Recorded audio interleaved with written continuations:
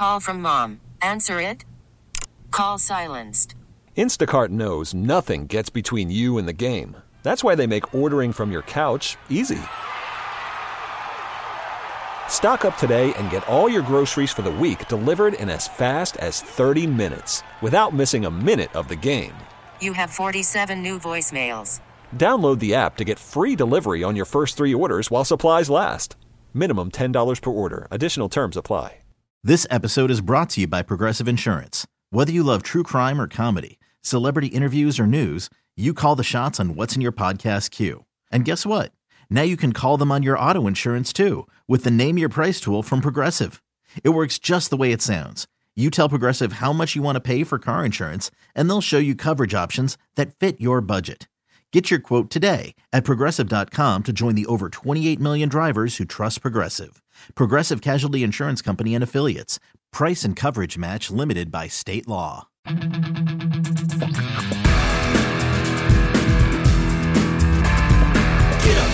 up, it's the Get Up Show. Get up, it's the Get Up Show. Get up, go Simon. Get up, go Simon. Get up, it's the Get Up Show. Get up, go Simon. Get up, go Simon. Get up, it's the Get Up Show.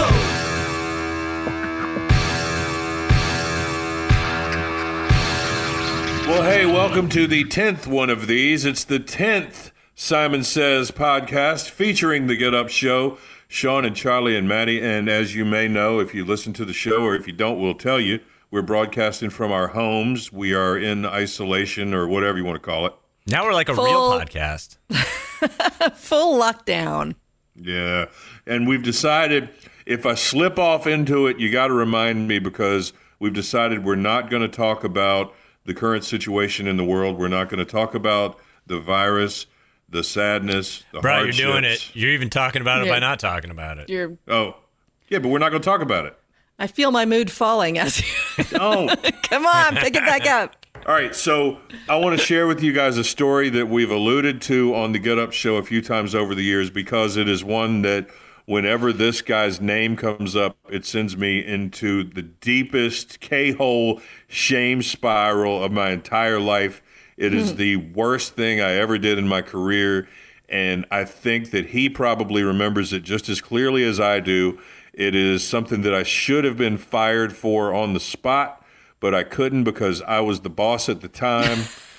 You can't fire yourself. It was so embarrassing. It still sends me into white hot terror, and my face falls off the front of my head whenever I think about it. Whenever one of his songs comes on the radio.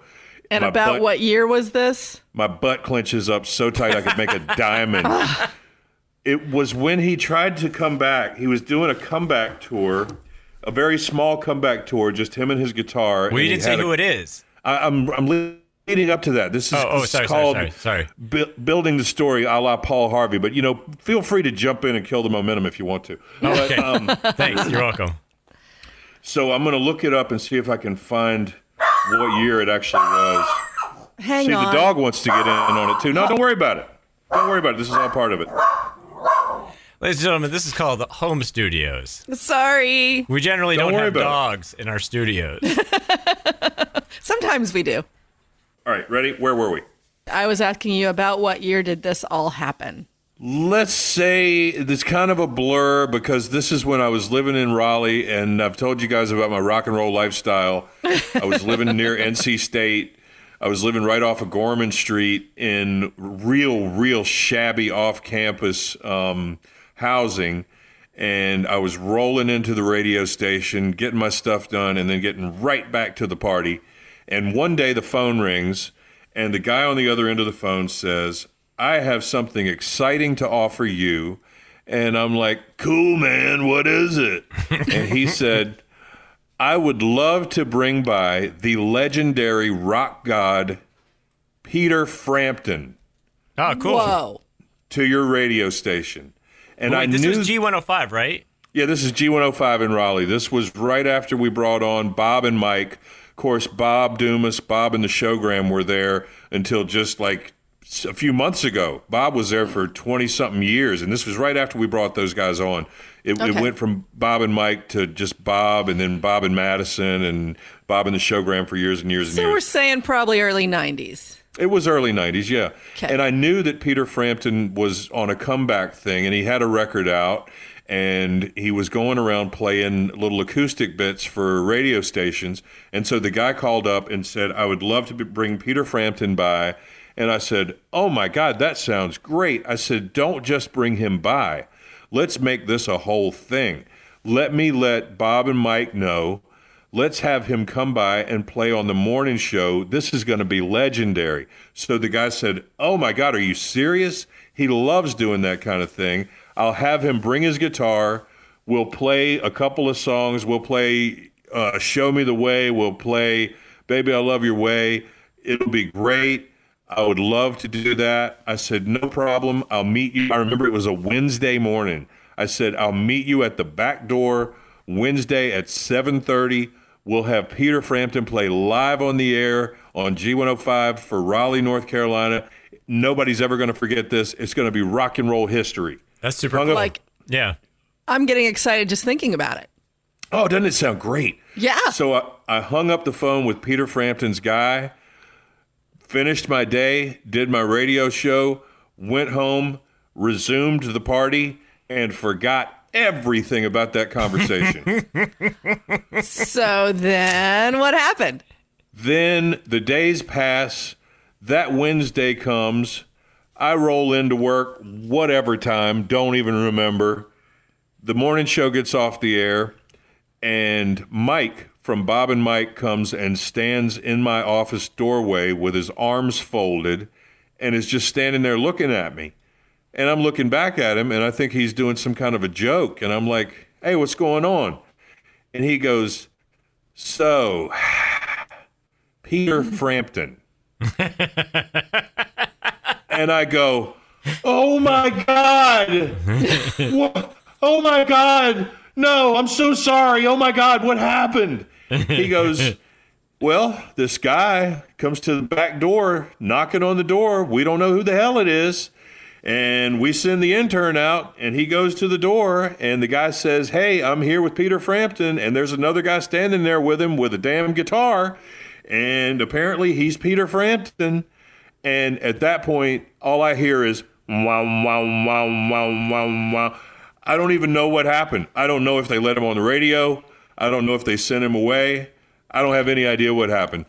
I'm guessing the intern, being young, had no idea who Peter Frampton was and said, no way. Sorry, you're not on the schedule. Bye. That name didn't even ring a bell. I never heard another word from Peter Frampton's people. They never called me back to say something must have happened. We're sorry for the mix-up. How dare you? Never heard another word in my entire career from any of those people. And as you know, to this day, still terrified by that. The worst mistake I ever made. And the only reason I got away with it was because I was the interim program director. The program director had been fired, and I was filling in for him. So they couldn't get rid of you. There was nobody else. You didn't officially have the job, so you can't be fired from it if it's not yours. For real. Isn't that awful? That I have to imagine, though, that he's had that happen in other situations. Like, this isn't his first rodeo. Like, I heard that when he plays a concert, he keeps an eye out for you in the audience, and if you're there, he turns the other way and doesn't play to you. I would think he wouldn't even go to the venue if he knew I was going to be there. That's the worst one. That's the worst story I've ever had. Did you ever have, or had you ever gotten thrust into the situation where you have to interview somebody in a band that, you know, may be popular or maybe well known to some people, but you don't have any idea who they are? Oh, yeah. Because I had a couple of those when I was in D.C. There was one. Do you remember the band Mudvayne? Yes. Like kind of a hard rock band. We were doing aggro rock, kind of, yeah. We were doing that one of the shows at FedEx where it was like Limp Bizkit, the Deftones, Metallica, like real heavy metal show, and I'm doing my show live, and so they're like, "Hey, we got a band for you. These guys are gonna sit down with you," and I don't know anything about this band. I don't know I don't even know who they are. Like I know the song that they do, but I didn't. I had to sit there and just kind of be like, like I didn't ask them a single question about their band or their music. We just talked about stuff, and I could kind of feel out that they knew what was happening. So it was a little uncomfortable, but it wasn't quite. I forgot to tell everybody that Peter Frampton was there. But still. But I'm thinking, Maddie, that might have been one of their best interviews because you weren't like, oh, dude, man, I really like your music, man. Tell me about this song, and this song. You're just like, hey, guys, what's up? I didn't even know their names. I was like, hey, Mr. Mudvayne 1, I know that you showed up in makeup one time to a VMAs, but that was about it. I had another one that was probably my most embarrassing of all time, though, because of how much I love the band, like the group. And it was the Beastie Boys. And we got to do a show in D.C. with them. And the setup was, it was a private show at the 930 Club, which was like a 2,000 tops, maybe person club. Yeah. And they were supposed to play earlier in the night, but there was a really bad snowstorm. So they ended up missing their flight, but they took the Acela, the Amtrak down from New York to D.C., so we had to like kick everybody out, and then we came back, and like, so the show was supposed to start at like say 8, kicked everybody out. The show didn't start till like 11 at night. So I did the reasonable thing, and I did my show live, and after that was done, I just started drinking and hanging out. And so then the Beastie Boys came on, and it was amazing and all this stuff. And then I'm sitting there, and I still had my broadcast equipment, and they're like, all right, well, come on, we got to interview them. And I was like, I'm not sure if I'm in any shape to talk to music icons, the Beastie Boys, but ended up going into a back room and did an interview with Adam Horovitz, and it was great, and I loved it, although he was fairly disinterested, being that he had a very long day. Yeah. So when it's all said and done, there's the thing about the Beastie Boys, it's 3 guys, and 2 of them are named Adam, and 1 is named Mike. It's not hard. Right. And they don't look similar, and it should be very easy to keep them apart.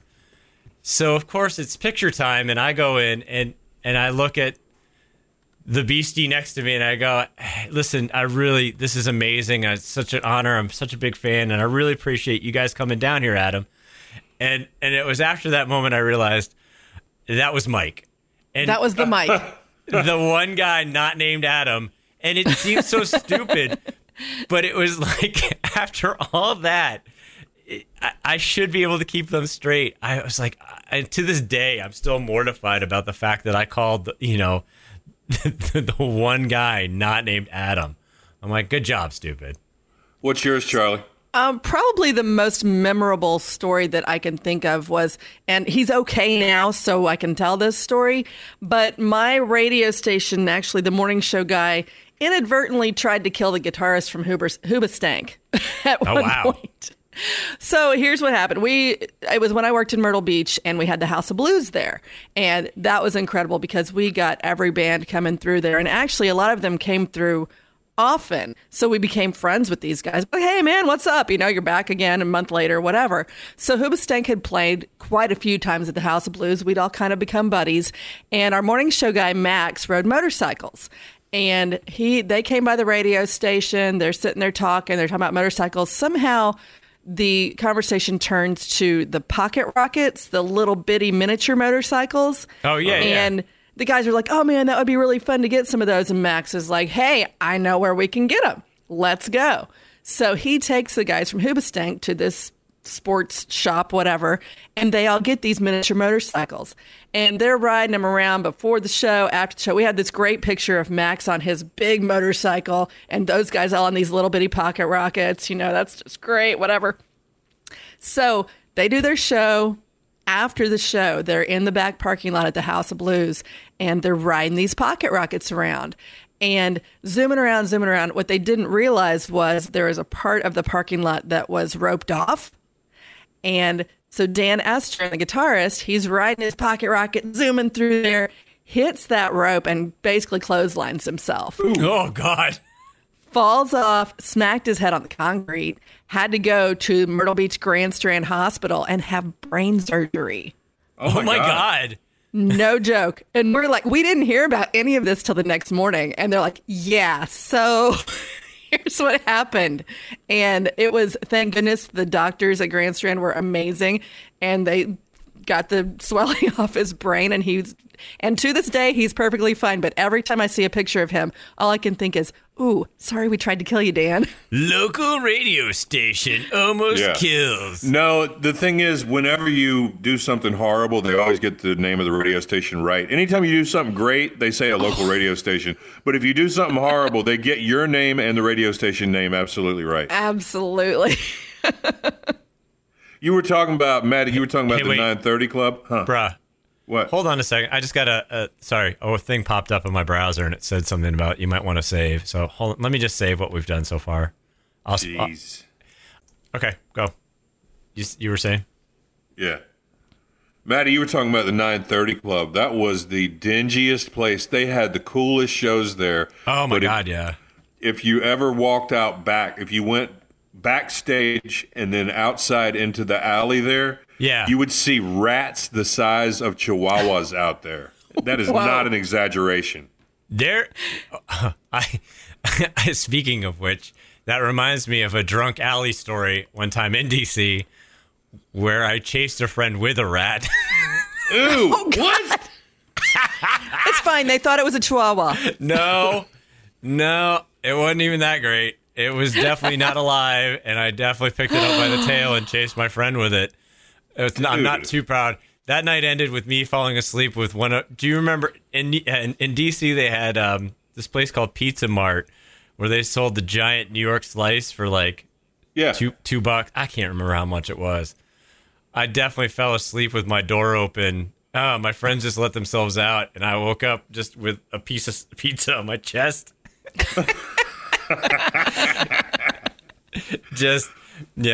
Hanging out. But yeah, the rats in DC were amazing. But I love the 930 Club. Was probably one of my favorite places to ever. And I saw so many cool bands there. It's still open, isn't it? Yes. Is it the same place? Yes, it is still. I want to say it's on U Street down in DC. There's another place in DC that's famous called the Black Cat. And it's about the size of your kitchen. I was doing a gig there one time, and I was throwing out T-shirts, and they told me, be careful, you're going to knock all the sound equipment down because everything was right there. Like if you can't throw them too high. Everything was right there. In DC, I had so many near misses. Of course, you all know that I love Dave Grohl, and I had so many Dave Grohl near misses.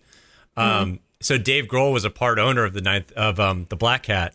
And we went to see a friend's band play down in one of their small rooms downstairs and hung out and watched. There weren't that many people there. And then I think I had to leave, so I took off. And, of course, I got the call the next day. It's like, oh, man, you should have hung out.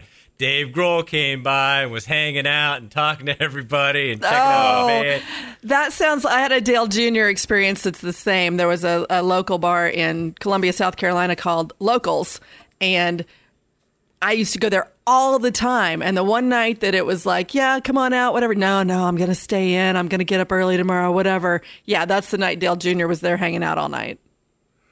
Well, you know, Dave Grohl lived near me in Alexandria. Oh, did he? Yeah. He lived in the same little neighborhood as Billy Bush. Oh. Billy Bush. Did you ever have any near misses in D.C.?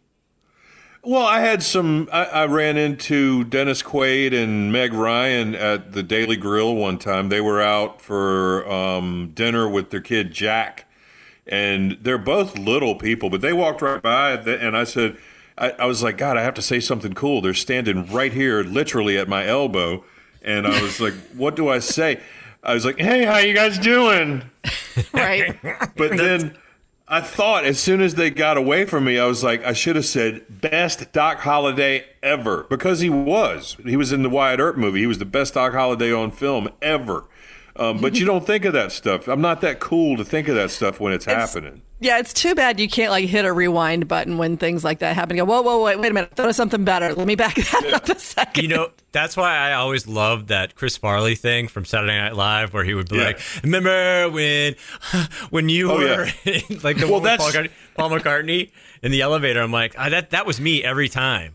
Yeah. I was literally that person with Nora Jones. I met Nora Jones at Wolf Trap, and that's when she was the biggest thing going. And I had such a huge crush on her, and I used to play that album of hers on repeat all the time. And I was having a conversation with somebody right before we did the meet and greet with her, and the lady said, I hope I'm not that dork who, when she walks out, I just go, oh my God, you're awesome. And as soon as she walks up, I go, oh my God, you're awesome. Just like that. Just like that. And she's such a tiny, itty bitty person. She's so beautiful. But yeah, in DC, you were likely to run into people. It's the hub, you get used to it kind of. But Bushy was cool. Back then, Billy Bush was the morning guy on the radio station where I worked. And he and I hung out a lot. Right when he was first starting to do TV stuff, we hung out all the time. We played pool in his house, and it was no big deal. And then, of course, after he went on to be a big star, never spoke to me again. Who? Yeah, Who are you? Sorry, I don't think never heard of you. I don't think anyone I ever hung out with became famous. Not like that. You remember Booker? You remember Chris Booker, who was on Entertainment Tonight or something like that? He used to be on one of the little top 40 stations. There used to be like this whole, not a network per se, but there were all of these little really good top 40 stations all throughout the South. And I can't remember where he was, if it was in Myrtle Beach or if it was in Savannah or Columbia. I can't remember right now. But he used to be Booker Madison when he was doing Top 40 Radio. And he and I used to keep in touch with each other. And then he became Chris Booker, and he was doing Entertainment Tonight or something. And we used to be kind of tight, too. And another one, never spoke to me again.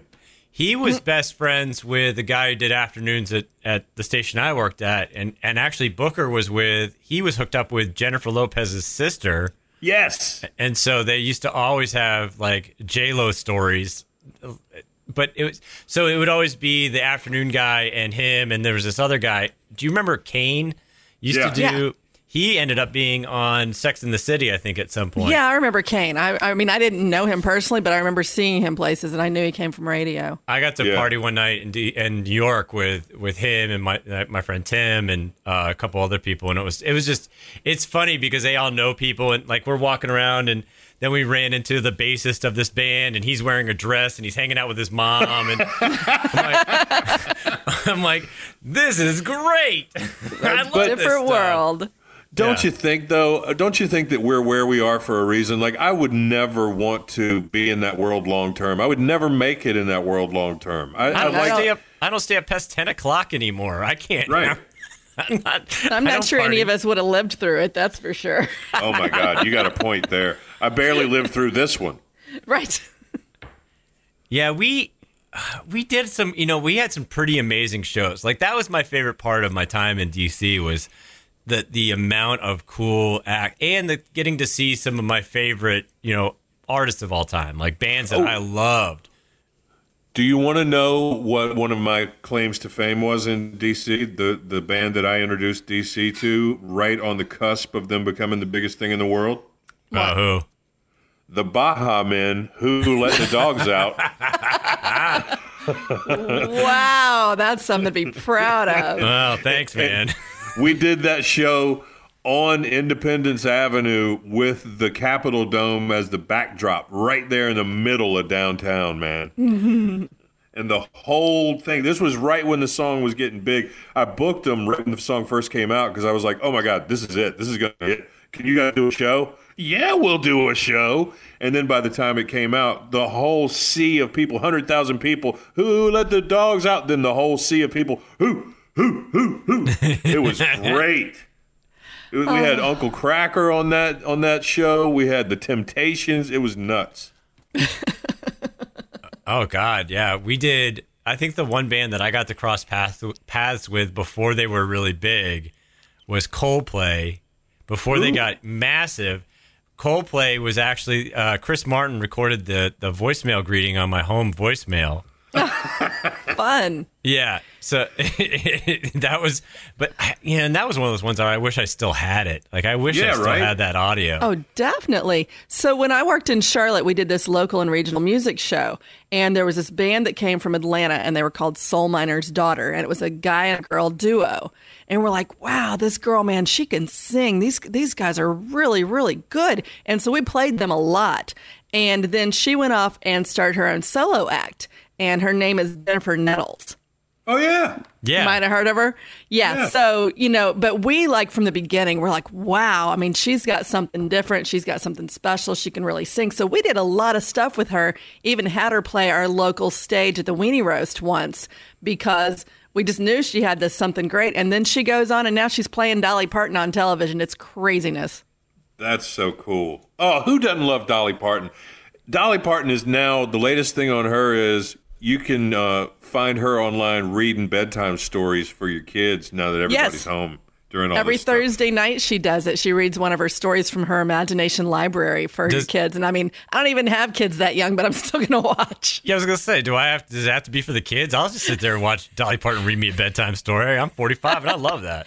I love Dolly Parton. Do you think they're going to let Dolly do Playboy magazine has ceased to exist right now. They're not doing a printed magazine anymore. Do you think that if they come back, will they let Dolly be on the cover again for her 75th birthday? That's what she said she wanted to do. If they don't, they're just wrong. I mean, why not? And the second bit of Playboy news that just came out is Suzanne Summers wants to pose in the magazine on her 75th birthday. Yeah. Suzanne and Dolly's ventures in Playboy are very, very different.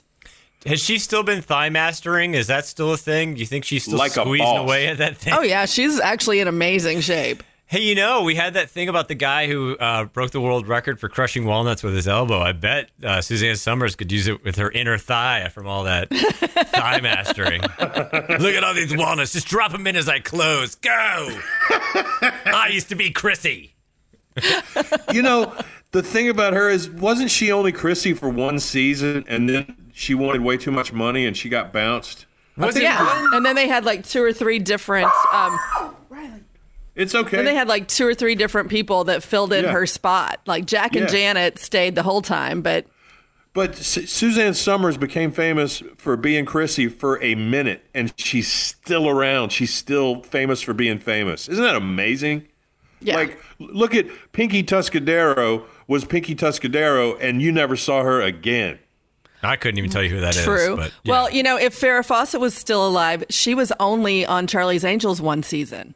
Oh, I loved her. She Same was thing great. happened, and she, but people remember her forever for Charlie's Angels. And that poster. Yes, and for Well, being that- married to Lee Majors. Sure. Oh, they were great. God, what a couple, man. Those two. Do you know that they were the subject of the original version of Midnight Train to Georgia? That song was written about them. Really? What? Yeah. Yeah. But it was originally Midnight Plane to Phoenix, and then it got rewritten. Yeah. And it was about them. It was about he was a football player and she was an actress. Oh, what a killer romance story for the ages, those two. They were so good looking together. And look at him. He's like 80-something, and he's still holding up. He's selling those bionic ears. He's selling hearing aids out there. And I want to buy one. I'm like, yeah, I'll support you. I don't even need one, but I want one. Does it make that noise whenever you activate it? Wait, whoa. Hold up. He never had a bionic ear. He had a bionic eye. Jamie she's Summers right. had the bionic ear. She's Wow. right. Man spreading. Hey, so, all right, let's wrap it up. We will be back with you next week from wherever we are. I assume we'll still be live from me at my kitchen table, which I got from the Christmas tree shop, which I'd give anything to go shopping at the Christmas tree shop right now. Charlie at my corner pub table that I got from Wayfair. And Maddie's still in my basement looking for spiders. Thank you for spending time with us. Tell your friends about us. Like us and share us and rate us. We understand that there's literally fives of people who listen to this, and we very much appreciate it.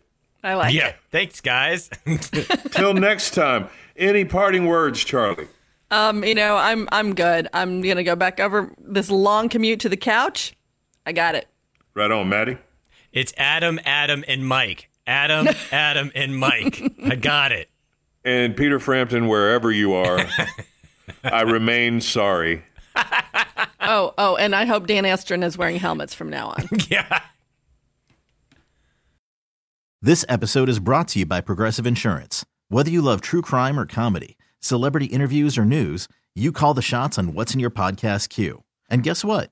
Now you can call them on your auto insurance too with the Name Your Price tool from Progressive.